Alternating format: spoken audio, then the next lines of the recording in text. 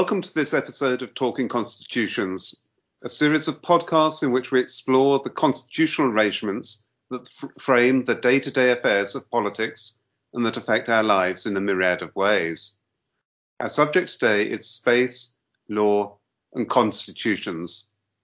My name is John Hudson, and with me today are Timiebi Aganaba, Adam Bauer, and Michael Byers.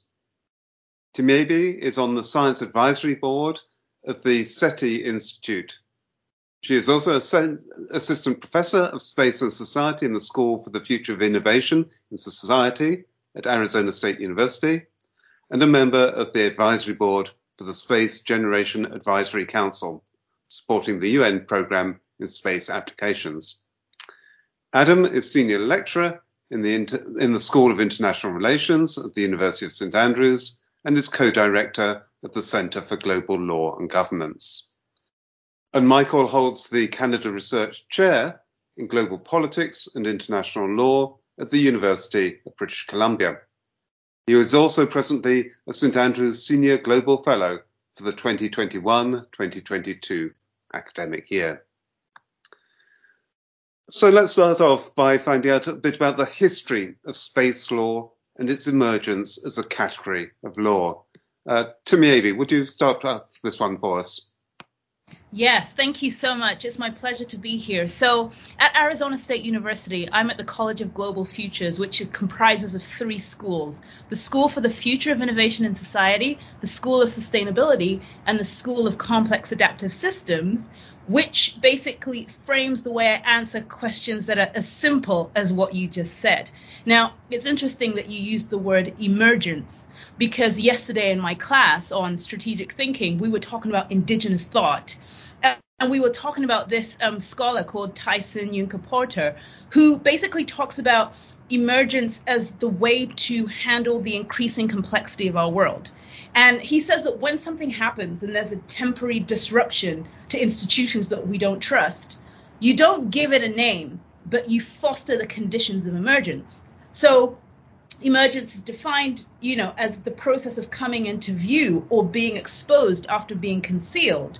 And the reason this is important is because people think the Outer Space Treaty, which is the constitution of space, is when it all started. But that was just a symbol of the emergence. So essentially, before the mid-50s, the Space Commons discourse lived largely within Northern academia. And then the debates moved to the international fora in the late 1950s. So we had the International Civil Aviation Organization in 1956 talked about space, and then the ILA, International Law Association, in 1958.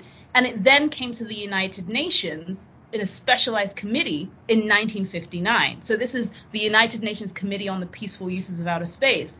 And here in 1963, there was a declaration, which is kind of like the consensus building of legal principles governing activities of states, which then led to the Outer Space Treaty that everyone hears about in 1969. So there was this whole period of emergence of these ideas, basically coming about that then crystallized when we did have the Sputnik, the first satellite going into space, and we then had the Cold War with these two actors, the USSR and the US, that then led to the discussion that led to the Outer Space Treaty. So that's like the history of getting to what we've all heard of. But I think, thinking about it as something that evolved and didn't just appear with Sputnik is actually something, that most people are not really aware of. Michael, would you like to add anything to that? Yeah, I'll start off by disagreeing with Timiebi. I don't think the Outer Space Treaty is a constitution. I think there are a couple of constitutions that do extend to space. One is obviously the United Nations Charter, which applies in space, and has 193 states parties. The other is the Constitution of the International Telecommunications Union. It's actually called a constitution, and it too has 193 members. And these are instruments that actually give the organization and its membership the capacity to make law and to impose decisions on individual nation states. The Outer Space Treaty doesn't have that. It's a multilateral treaty. It's been ratified by, I think, 111 countries so far. But it's part of a series of multilateral treaties, and it's embedded within customary international law. And, Tameebe mentioned the Sputnik satellite. One can say that this body of international law concerning space did start there, because when the Soviet Union launched Sputnik, it wasn't clear until after that launch whether there was a right for a satellite to overfly the territory of sovereign nation states. And yet no country protested. And that acquiescence, including on the part of the Soviet Union's Cold War rival, the United States, led to the development of what became known because of a scholar named Bing Chen as instant customary international law. And the developments were very rapid. The Committee on the Peaceful Uses of Outer Space was established at the United Nations just 1 year after Sputnik. In 1963, you had the adoption of the Limited Test Ban Treaty that banned nuclear explosions in space. And Tameebe mentioned also the very important United Nations General Assembly resolution. But it's not a constitution. It's a multilateral treaty embedded within a larger body of international law, and it sits alongside true constitutions like the UN Charter. Adam, we have disagreement there between Michael and Tameebe. What's your line? Well, as the non-lawyer of the group, I suppose I have to be careful here and sort of defer to my esteemed colleagues. I would say what very interesting about that specific debate is the way in which, if you look at some of the major handbooks on international space law, there's often reference to this idea that the Outer Space Treaty is a constitution or a quasi-constitution. Some of the authors of one of the major handbooks refer to it as the Magna Carta for outer space. And so I'm actually really interested in the way that debate between Tameebe and Michael plays out, and I think we'll be coming back to that. I mean, just on the first question that you posed, John, I suppose maybe one thing I would just add is this context of the space race, because what's interesting to me about that from a sort of global politics perspective is we do tend to think of this in terms of the superpower competition, and the space race being part of, obviously, a much wider Cold War confrontation. And yet what's also really interesting is the extent of international cooperation that exists during the Cold War, during the space race. And that continues up until the present day. And we can think, for example, of the International Space Station and cooperation in that context, despite the fact that there's actually often some maybe a little bit of bad blood, or at least language and confrontation surrounding the particular ways that will be continue to be implemented and operationalized. And even in the midst of Russian-U.S. tensions, for example, in the intervention, the annexation of Crimea in 2014, the International Space Station continues. And so there's interesting ways in which cooperation continues throughout periods of geopolitical competition. And I think that's something that's kind of quite interesting. And at the same time, though, I think there are maybe, and this is something we'll come back to through the conversation, well-founded concerns that we're in a moment in time in which increasing competition among the major space powers, particularly China and the United States, but also Russia, and the rise of others as well, is increasing both economic incentives, but also perhaps there's an increasing range of military confrontations that are developing in orbital space and beyond as well. And so that we're in this moment of experience with cooperation, and yet also perhaps growing tensions and growing concern over the rise of, for example, military technologies, but not just that, rise of commercial actors that are engaging with space law in different ways, in ways that were perhaps not fully anticipated in the negotiation of early instruments in the Cold War period. So if there are tensions leading to specific disputes, what courts deal with matters relating to space law? Michael, can you start us off on this? I'd like to start by reinforcing what Adam said about the ongoing extensive cooperation in space, including between the Soviet Union and the United States, now Russia and the United States.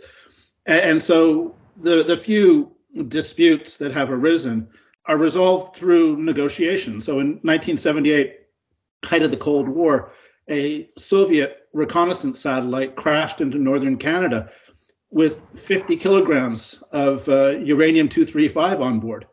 And the Canadian government spent a large amount of money engaging in a cleanup operation and sent the bill to the Soviet Union.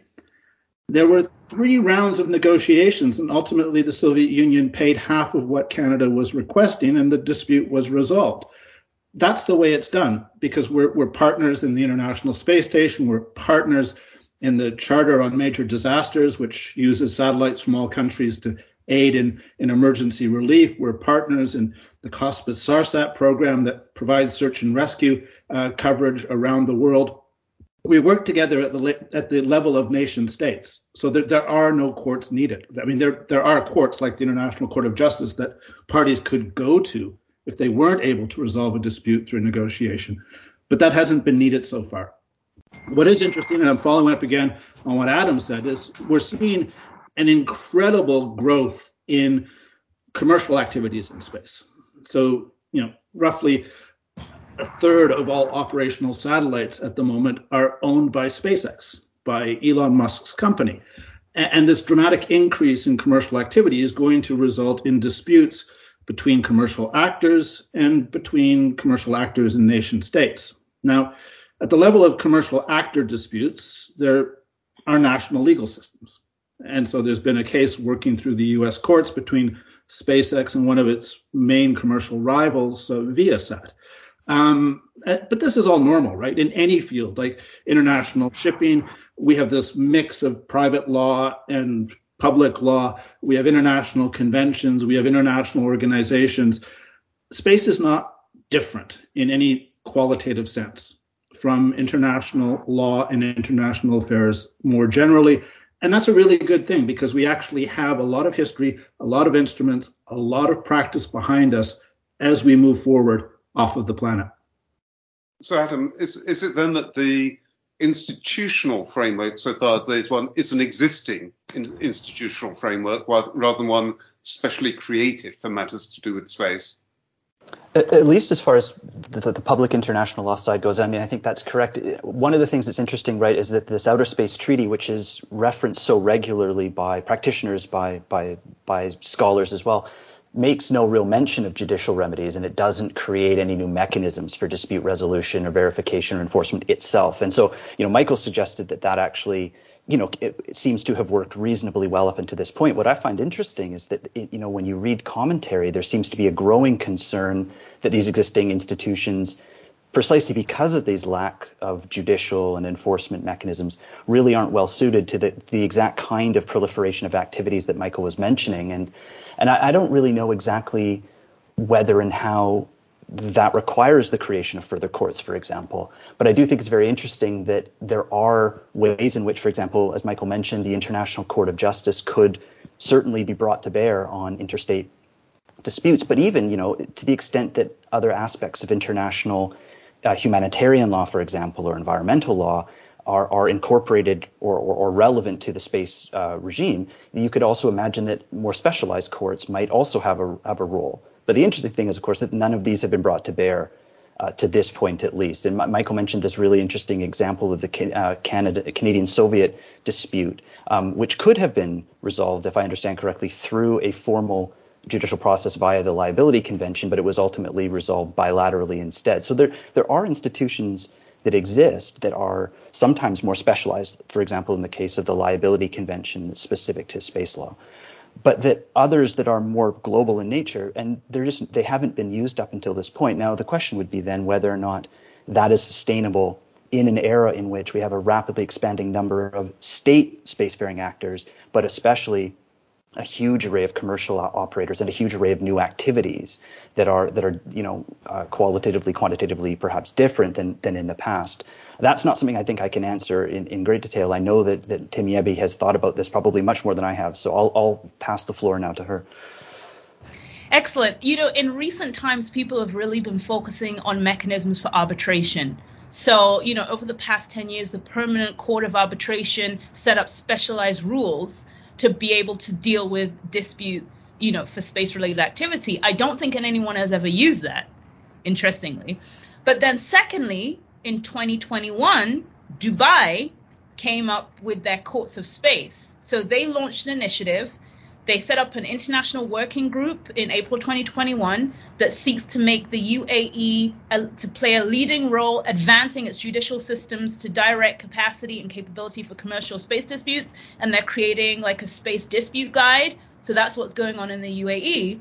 And then last year, the Space Arbitration Association was established to basically coordinate the space sector and the arbitration world. And I think just this week, they were nominated by the Global Arbitration Review for the award in the Best Development category in arbitration. So over the past 10 years, people have been saying, well, maybe something like the ICJ isn't going to be relevant, but arbitration is probably more likely. And so could there be specialized mechanisms to arbitrate space disputes? You've just been talking about the emergence of rules, so within the context of arbitration. How far are there a bunch of underlying principles that currently exist in space law? Not necessarily hard rules, but just underlying principles, possibly drawn from other areas of law. Adam, would you start us off on that one?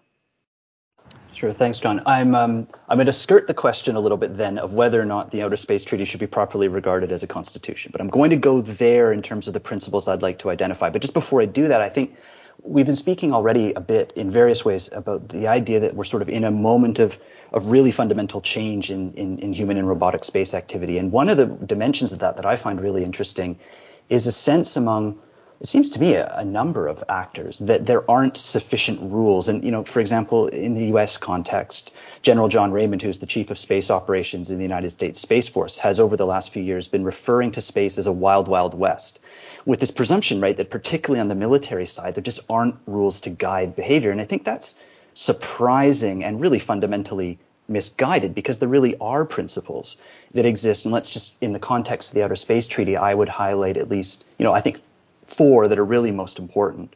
And the first of those is a principle of inclusivity. So this is in Article 1 of the Outer Space Treaty, the idea that the exploration and use of outer space, quote, shall be carried out for the benefit and in the interests of all countries, irrespective of their degree of economic and scientific development, and shall be the province of all mankind, end quote. And I think today we would hopefully instead use the word humankind instead of mankind, but I suppose we can bracket that maybe just for the moment. Within that, we can sort of see 4 sort of core freedoms for exploration, use, access, and scientific investigation without discrimination. And this is something Timmy Ebby's written about before, I think really, really nicely. And so I'm going to not say much more about that just yet, because I'd like to leave time for her to speak on that one.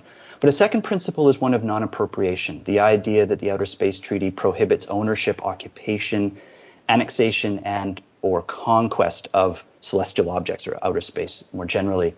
A third being peaceful purposes or peaceful uses, the idea that space is supposed to be, human robotic space activities are supposed to be conducted with this peaceful intent. But that's not an absolute principle, interestingly, because if you look to Article 4 of the Outer Space Treaty, the treaty prohibits the placement of weapons of mass destruction in outer space and prohibits military installations or weapons placed on celestial objects, but it doesn't ban military uses altogether. And in fact, one interesting development that occurs over the last sort of 40, 50 years is something the United States promoted, and I think is now widely, if sometimes grudgingly accepted, idea that space assets can support military activities, provided that those military activities are not directly hostile to another nation's space assets. So it's not an absolute peaceful purposes condition, but it's one that is supposedly kind of central to the operational environment, sort of a foundational operating value or principle of space exploration generally. And then the last one I would point to would be a sense that fundamentally spacefaring states, actors, are supposed to participate and engage in a spirit of cooperation. And this is from Article 9 of the Outer Space Treaty with, quote, due regard to the corresponding interests of all other states parties to the treaty. And while we have suggested that oftentimes spacefaring actors haven't really been invoking a lot of these principles, haven't been utilizing judicial mechanisms, for example, very often, I do think it's interesting that this idea of due regard is popping up occasionally. Even very recently, for example, the Chinese government has raised complaints that SpaceX's Starlink satellites have come unduly close to their space station. And in one of the statements to the UN Committee on the Peaceful Uses of Outer Space just recently, or I believe actually it might have been in a Ministry of Foreign Affairs statement just the other day, there was a reference to the idea that the United States would be responsible for the activities of SpaceX, but also that there should be due regard to Chinese interests and operations in space. And so that might be a principle that we actually see perhaps being invoked more regularly in future. I just conclude by suggesting that these principles are important. They're necessarily vague. They were intentionally vague in the way that the treaty was written, but they do provide a framework for further institutional development. They're important in the negotiation of the subsequent core space treaties, of which there are 4, and the other negotiated principles. The challenge from my perspective, though, is that it isn't that there's a complete absence of law. It's that by and large states have not really invoked these principles in a systematic or sustained way to resolve disputes. And Michael suggested, I think correctly, that there haven't been perhaps as many disputes as we might have anticipated, given the growing importance of space. But I would suggest that that is probably going to change. And so one big question is to what extent these principles can be a foundation for peaceful cooperation, coexistence in space going forward, or whether actors determine that they're simply not sufficient and therefore require further institutional elaboration. Michael, are there any further principles you would suggest underlying space law?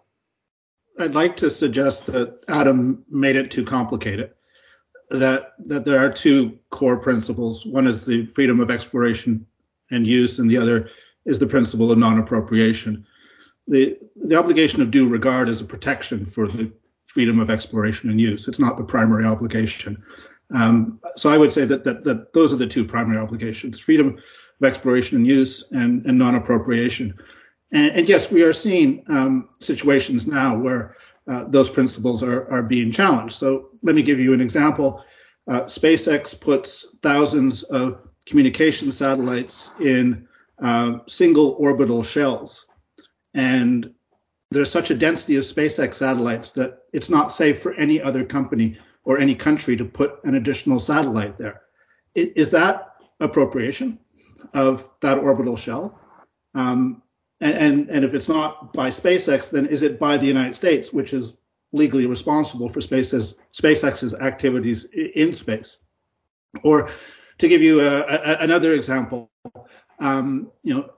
is the light pollution from all these satellites, which is interfering with astronomy, is that interfering with the principle of freedom of exploration and use? Or to come back to national appropriation, is a private company going and extracting ice from the moon or Mars to make fuel for use in space? Is that appropriation, national appropriation of a celestial body, or is the mere fact that they're not claiming sovereignty sufficient to protect them from the prohibition? These are the kinds of problems that are arising, but they're arising with regards fundamentally to these 2 principles.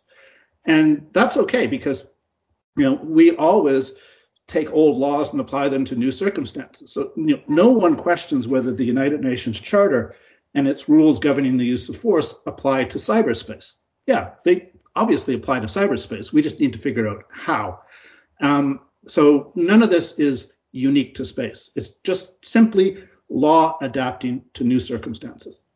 So maybe Adam gave us 4 principles. Michael gave us 2 principles. I'm tempted to ask whether you can reduce it to 1, but yep. How would you add?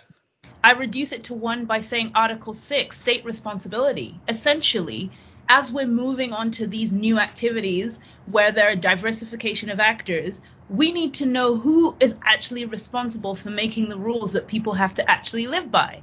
And so space law is unique in that it basically sets out that the state is responsible for its nationals and national activities in outer space. And so when people say that space is the wild, wild west, they forget that you have to launch from somewhere and you have to have a license from someone. And so the fact that you're always going to have to launch from somewhere means you're always going to be bound by some kind of law.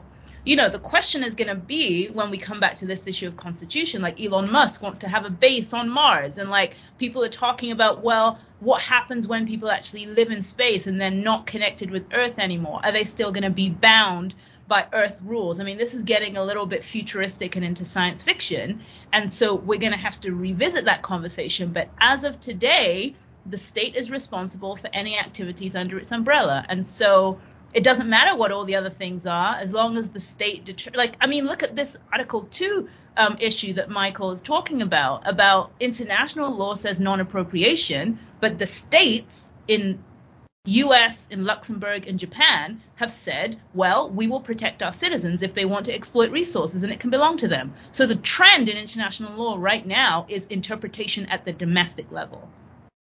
So how far is space law developed by analogy from existing law? Something we've touched on already, but maybe Adam, you will start us there. Just a really quick point here, which is that I think that it's undoubtedly the case that you see space law developing by analogy. We've spoken about it already. But I think what's also interesting is the extent to which those analogies, to the extent that they rely on physical assumptions about the Earth or space or other thing, are imperfect, fundamentally imperfect, because outer space is just different. It's very extreme distances. I mean, we're speaking primarily now about human and robotic space activities occurring around Earth, in Earth orbit. But, increasingly we will be speaking about things happening on the moon, perhaps out, as Timothy mentioned, to Mars and beyond. The distances are extreme. It's extremely cold. It's a vacuum. There's huge amounts of radiation in certain zones. And so more fundamentally than that, objects move very differently in the vacuum of space and in relation to celestial objects. And it's not a perfect analogy. Orbital mechanics doesn't map on very easily to the way in which vehicles operate in the air, in the sea, or on land. And that might seem esoteric, and it takes us often to places we won't discuss in this particular recording, except to say that I think there is a limit to which some of these analogies can work, and that whether or not that matters in terms of the precise interpretation of law, I think is a question for experts. But I do think that there's a temptation to see outer space as yet another domain that's quite a bit like things that we know already. And I think that there are ways in which that analogy breaks down. And that does, I think, have implications for how we think through what's going on in orbit and beyond, but also the ways in which we would be governing it in the future. Michael, to me, I think by experts, Adam means the two of you. So, Michael, would you like to add there? Yeah, just on the point of analogies, I think that one can usefully look to other so-called areas beyond national jurisdiction to find the closest parallels. And obviously the world's oceans are one place to look, especially once you get beyond coastal state jurisdiction and you get to the high seas. And then with regards to the deep seabed, the international regime established under the UN Convention on the Law of the Sea, which is directly engaged with the issue of deep seabed mining presently. But there's also the Antarctic, where we do have a multilateral treaty that has operated for well over half a century and has kept that place relatively free of activities of concern. So there are analogies. But the thing I want to do is I want to come back on something Tamebi said, and this was that developments are being driven with regards to at least space mining by nation states, and she named the United States, Luxembourg, and Japan. And I can't resist the opportunity to speak up for the global South here, and point out that a year ago at the United Nations Committee on the Peaceful Uses of Outer Space, there was a proposal to create a working group on the issue of space mining. And it wasn't clear whether that group would be established until the G77 plus China weighed in with a joint statement. And the G77 has grown and now represents countries from the global South that make up more than half of the world's nation states. And they often cooperate with China, which thinks of itself as a member of the global South, although it is also now a superpower. And that was decisive, right? And it's not clear that the United States, Japan, Luxembourg, the United Arab Emirates will win this lawmaking contest at the international level, now that the majority of states from the global South are engaged on this issue and probably want to have, at a minimum, some kind of distribution of revenues or some kind of equity system built into this, similar to what we have with regards to the deep sea bed. So, there's a tendency, and I'm not critiquing my colleague from Arizona State here, but there's a tendency, if you just listen to the Anglosphere and you just read the English language academic publications from the global North, to think that this issue is somehow being, moving quickly in the direction of corporate rights. No, I think the debate has just started, and I think the global South is just beginning to get engaged, and the outcome might be very different from what the United States and Luxembourg and Japan would like it to be. We have to remember, of course, that the Artemis Accords is also another governance instrument that gives that right. And that has 14 member states, right? And people are still looking to join. Mexico is a part of that. Now, I mean, I don't stand on this any way or the other, except usually I don't like to say that, because I get annoyed when people, especially because I'm in the US, so they come and attack the developing country perspective because they say they want money. From the work that I've done with African youth, their discussions around what that kind of distribution should be for is not about someone getting something for nothing. It's things like space debris removal and like things that would basically benefit everyone. So they're not saying give us money for doing nothing. I think that's an anomaly that people are, saying why should you get something for nothing? So I think that that's a really significant point that we have to consider. The longer you stay in America, the more Americentric you get. So I have to be very careful of this.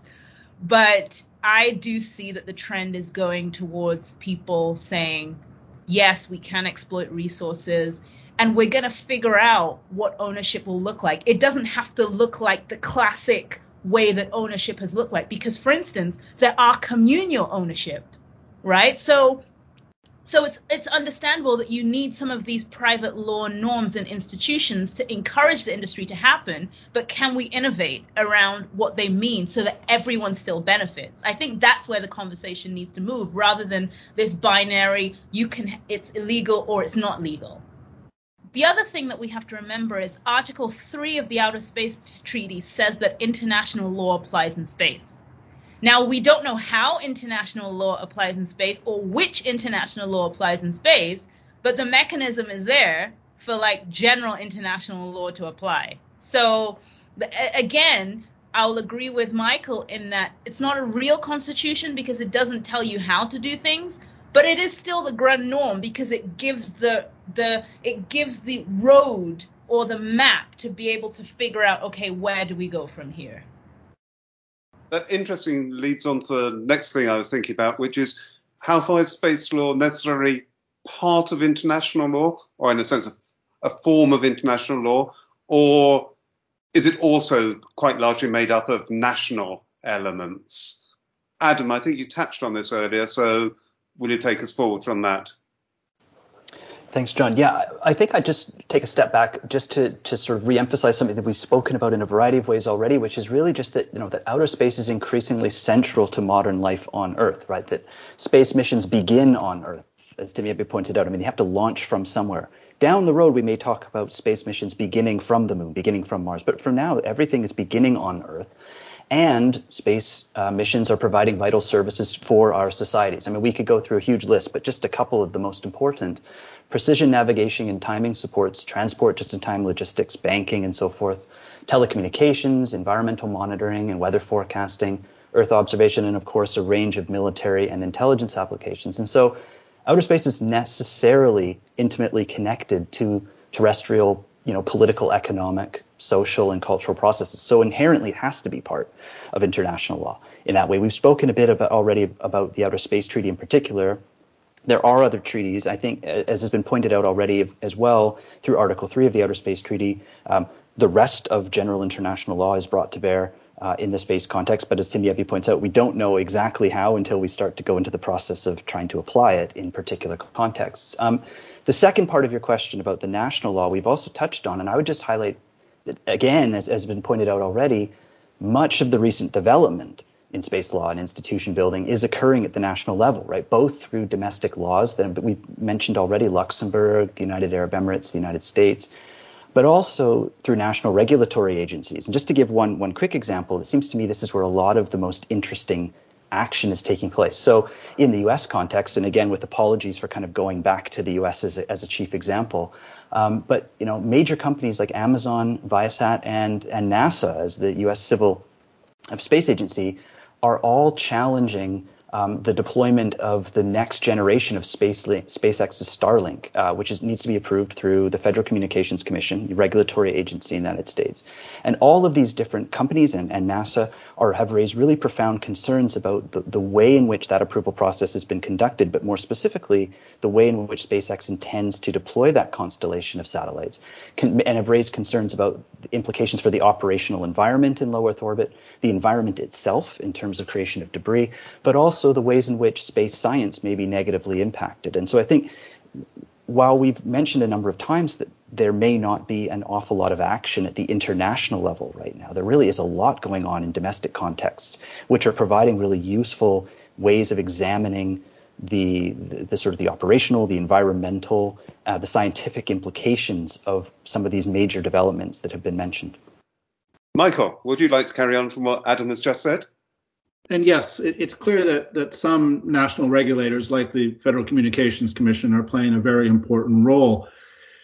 But it's also true that people tend to focus on those national regulators and not realize that there's also an international level to this. And I've mentioned the International Telecommunications Union, which is the oldest international organization in existence. It started as the International Telegraph Union back in the 1860s.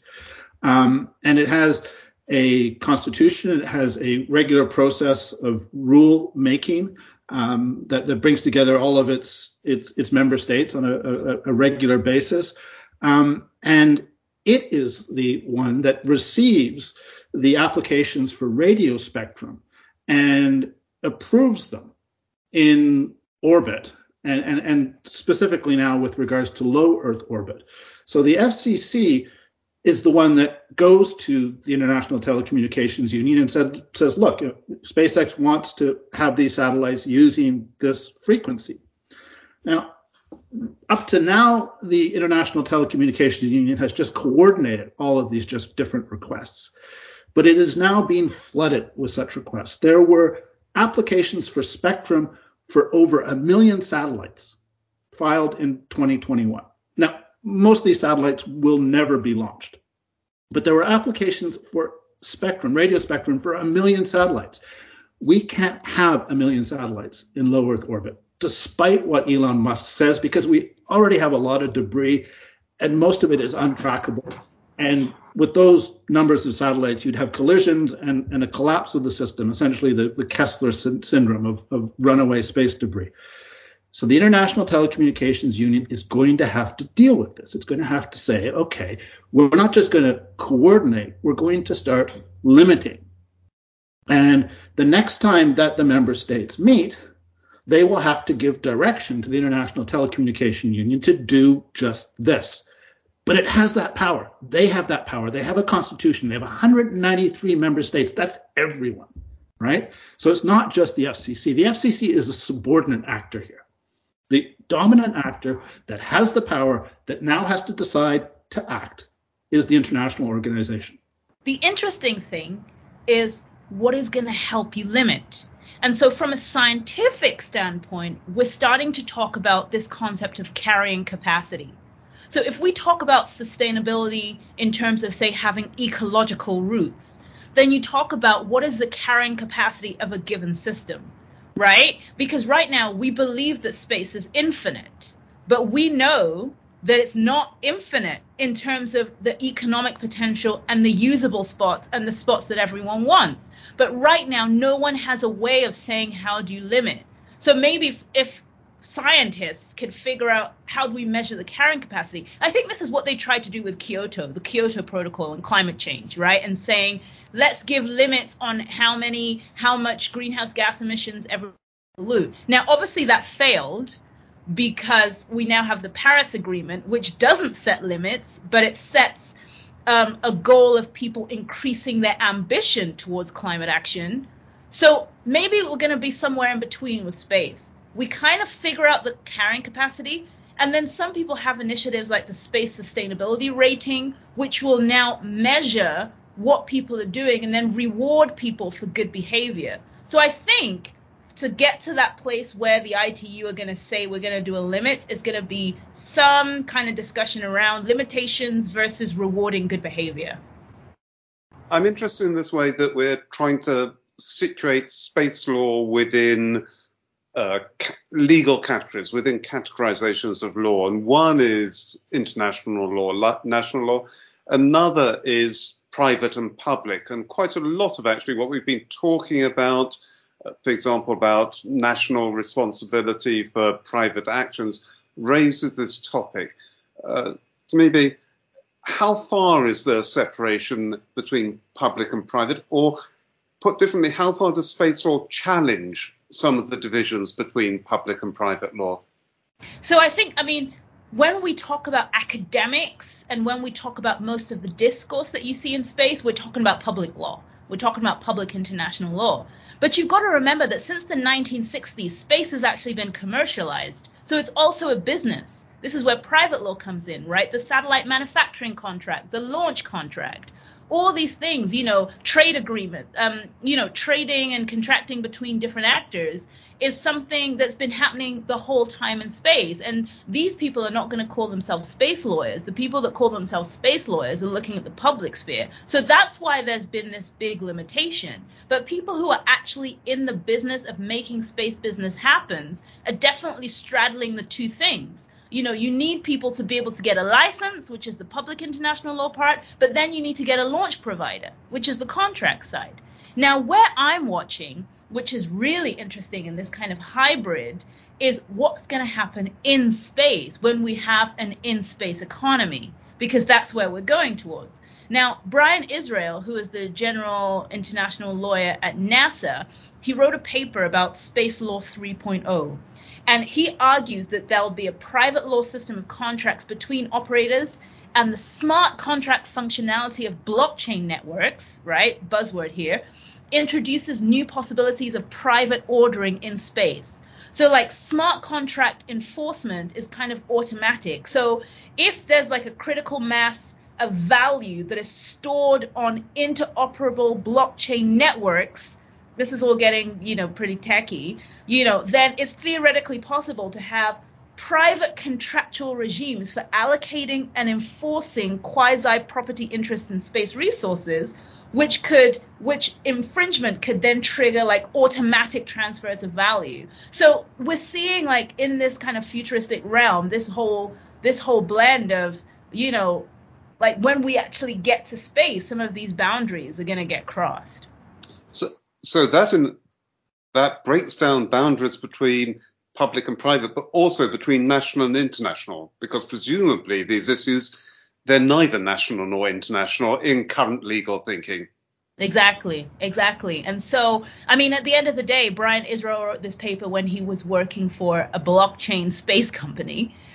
So who knows how serious this is, but it definitely gives us thought experiments about when we get to space, like all these boundaries and the way things are broken down may not work in the same way. Adam, what are your thought experiments here, or just your thoughts? Thanks. Yeah, I would say I just take a slightly different direction on this, but I really agree with what Timyebi has said. I would just reemphasize something that we've mentioned a few times already, which is that commercial operators are rapidly taking over in terms of the sheer volume of space launch and the applications in space. And one of the really important elements of that is that they are providing a range of services that governments often draw upon through forms of contracts and so forth, but that in so doing, commercial operators are going to have an increasingly important role in, for example, the way in which even major space powers like the United States conduct intelligence operations. Maybe they're buying access to commercial Earth observation satellites, for example. And so this entwinement between the public and the private, I think, does present really substantial challenges to international law and perhaps to private law as well. Just to take one example, David Koplow has just an article recently, which I thought was really interesting, where he discusses the ways in which through the conventional law of armed conflict, international humanitarian law, insists on a distinction between military and civilian actors. And the argument that's developed in the paper is that that's going to be difficult to untangle in a context in which a commercial telecommunications provider or a commercial Earth observation provider is providing at least part of its service to a government that's using those assets for a military or intelligence role. And how that gets untangled is obviously a technical question on one hand, but it's also a legal question. And I wouldn't claim to have the answer to that right now. Michael may have some thoughts on that, but I do think that these kind of dilemmas are going to become only increasingly important in this period of time in which we are seeing this rapid expansion in space activities, right? A lot of which are being driven by commercial providers who want to insist upon the fact that they are commercial actors, private actors, and not just tools of the state. And that distinction sometimes gets blurred, right? But there are, as I say, I think real policy challenges there. And there are also legal challenges that will need to be untangled in the context of specific situations. Michael, Adam just invited your thoughts on this. I'm old enough that I had already started my academic career before the terrorist attacks of September 11th, 2001. And I remember as a young scholar being immersed in these academic discussions about the end of the state, and that we had moved into an era of transnational corporations and international civil society. And then the Twin Towers came down and the state came back in a really big way. And we had the global war on terrorism. We had the United Nations Security Council adopting deep-reaching Chapter 7 resolutions on things like banking controls and terrorist financing. The state came back, the United Nations came back. And now I see in space the same kind of discussion that we saw globally in the 1990s, which is, well, the state is so passé, it's all corporate actors. And yet, let us not forget the incredible dependence on space-based assets of all major militaries. Let's not forget the literally trillions of dollars of investments in military satellites. You can't fly a Reaper drone without space-based broadband, right? You cannot engage in precision targeting of missiles and bombs without satellites in space. You can't have all the communications necessary to mount an operation in Ukraine or to defend against one. The military involvement in space means that when something does go wrong in a big way, the corporate actors will be pushed aside. They'll be told what to do, and the state will be back. And that's why I just want to remind people that there are these major actors, powerful actors that operate by different rules. There are rules. There's the United Nations Charter. There's Article 2.4. There's Article 51 on self-defense. There's the international humanitarian law governing the conduct of military operations. And there are some really interesting questions concerning dual-use assets and proportionality and the protection of civilians. And civilians on Earth can be affected by developments in space. If we lose search and rescue satellites and disaster coordination satellites, then people on Earth will die. The state is there in a really big way. And that doesn't mean we shouldn't be talking about the commercial actors. But we can't lose sight of the fact that in November of 2021, the Russian military used a ground-based missile to destroy a defunct Soviet-era satellite and created more than 1,000 trackable pieces of debris and potentially hundreds of thousands of untrackable but still lethal pieces. And this in the context of international negotiations working towards some kind of limitation or ban on precisely this kind of test. There's action in this domain also, between Russia, between the United States, between China, between India, and other countries that have space capabilities and regard this as essential to their national security. So it's a really complex field that goes all the way from blockchain and corporate transactions on the one side to whether or not you can blow up a satellite with a missile. It's fascinating. It's broad. It touches on almost every national legal system and the entire international legal system from top to bottom. That's what makes it fun. I want to return with two final questions, really to where we started off, about courts and about constitutions. So do you think that separate courts dedicated specifically to space law will develop? Something you pointed out didn't exist so far. Adam, what are your quick thoughts on that?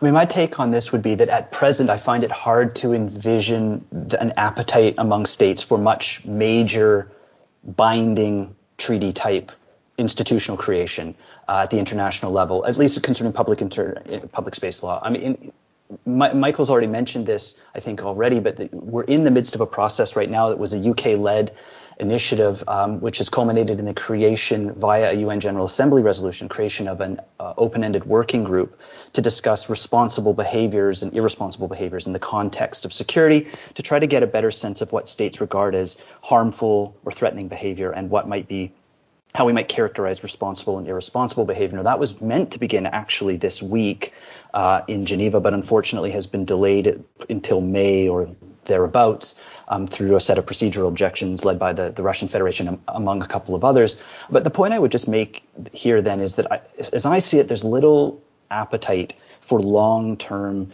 treaty building at the moment, or it's the creation of big institutions like courts, but rather an attempt to find first common ground on principles, perhaps finding common ground on specific initiatives, of which Michael and the Outer Space Institute have been key players in promoting an idea amongst academics and others for a treaty banning the tests of destructive anti-satellite technologies, kinetic kill anti-satellite missiles in particular, due to the creation of debris. But I don't see much scope right now for creating something like a court. I think actors need to first agree more on where they want to go before they and the particular behaviors that they regard as safe and unsafe, acceptable and unacceptable, before they go down the road of creating something like a court to adjudicate those kinds of disputes.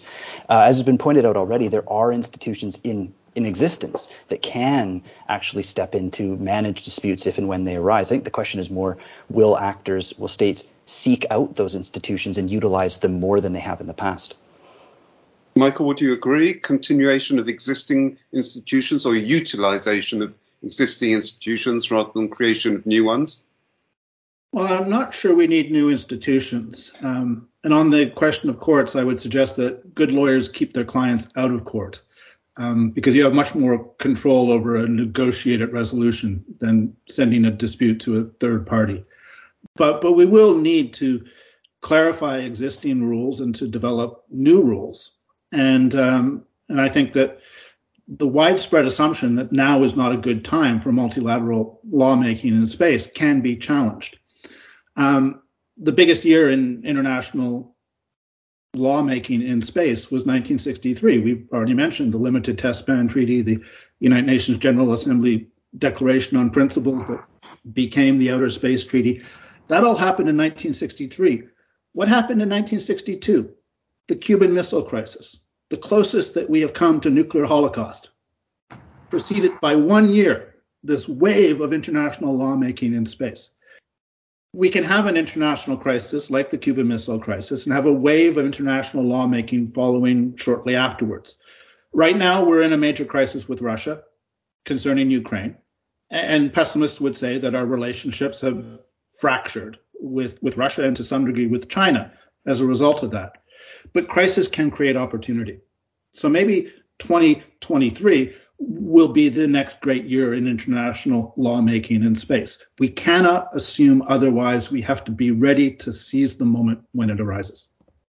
Tamebi, any optimism from you? Yes, I will be the one to say, if we truly believe, as we do in the US, that we're going to become a multi-planetary species, then I think two things are going to have to happen. I mean, I think an international institution is going to be needed for two things. The first is some kind of benefit sharing mechanism, because we're going to have to figure out how do we ensure that everyone benefits from space, and the United Nations Committee on the Peaceful Uses of Outer Space is not a practical place to do that. And then the second place is thinking about human rights. Because if people from all over the world are going to be living and working in space, there's got to be someone outside of the state that can protect their interests. So I think benefit systems and human rights is going to propel us to have another institution. That leads on to my final question, and we always have a rather speculative question at the end. Michael was talking about at the beginning about there not being a constitution for space. Can one envisage the creation of some sort of constitutional document to underlie space law and relations in space. Michael, you said we didn't have one or anything like it at the moment. Could you envisage that? Well, let me augment my initial argument by saying that we could be seeing the development of a constitution that is somewhat similar to the Constitution of the United Kingdom, that isn't written down in a single instrument, but is actually a collection of documents and precedents, and I would suggest customary law that provides a collection of principles of guiding rules as society moves forward.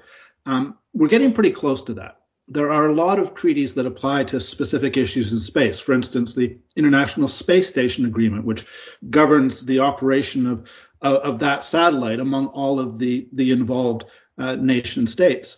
We have customary international law. We have non-binding guidelines produced by various bodies. If you look at it as a whole, there's a lot of law, both hard law and soft law, and some fundamental principles.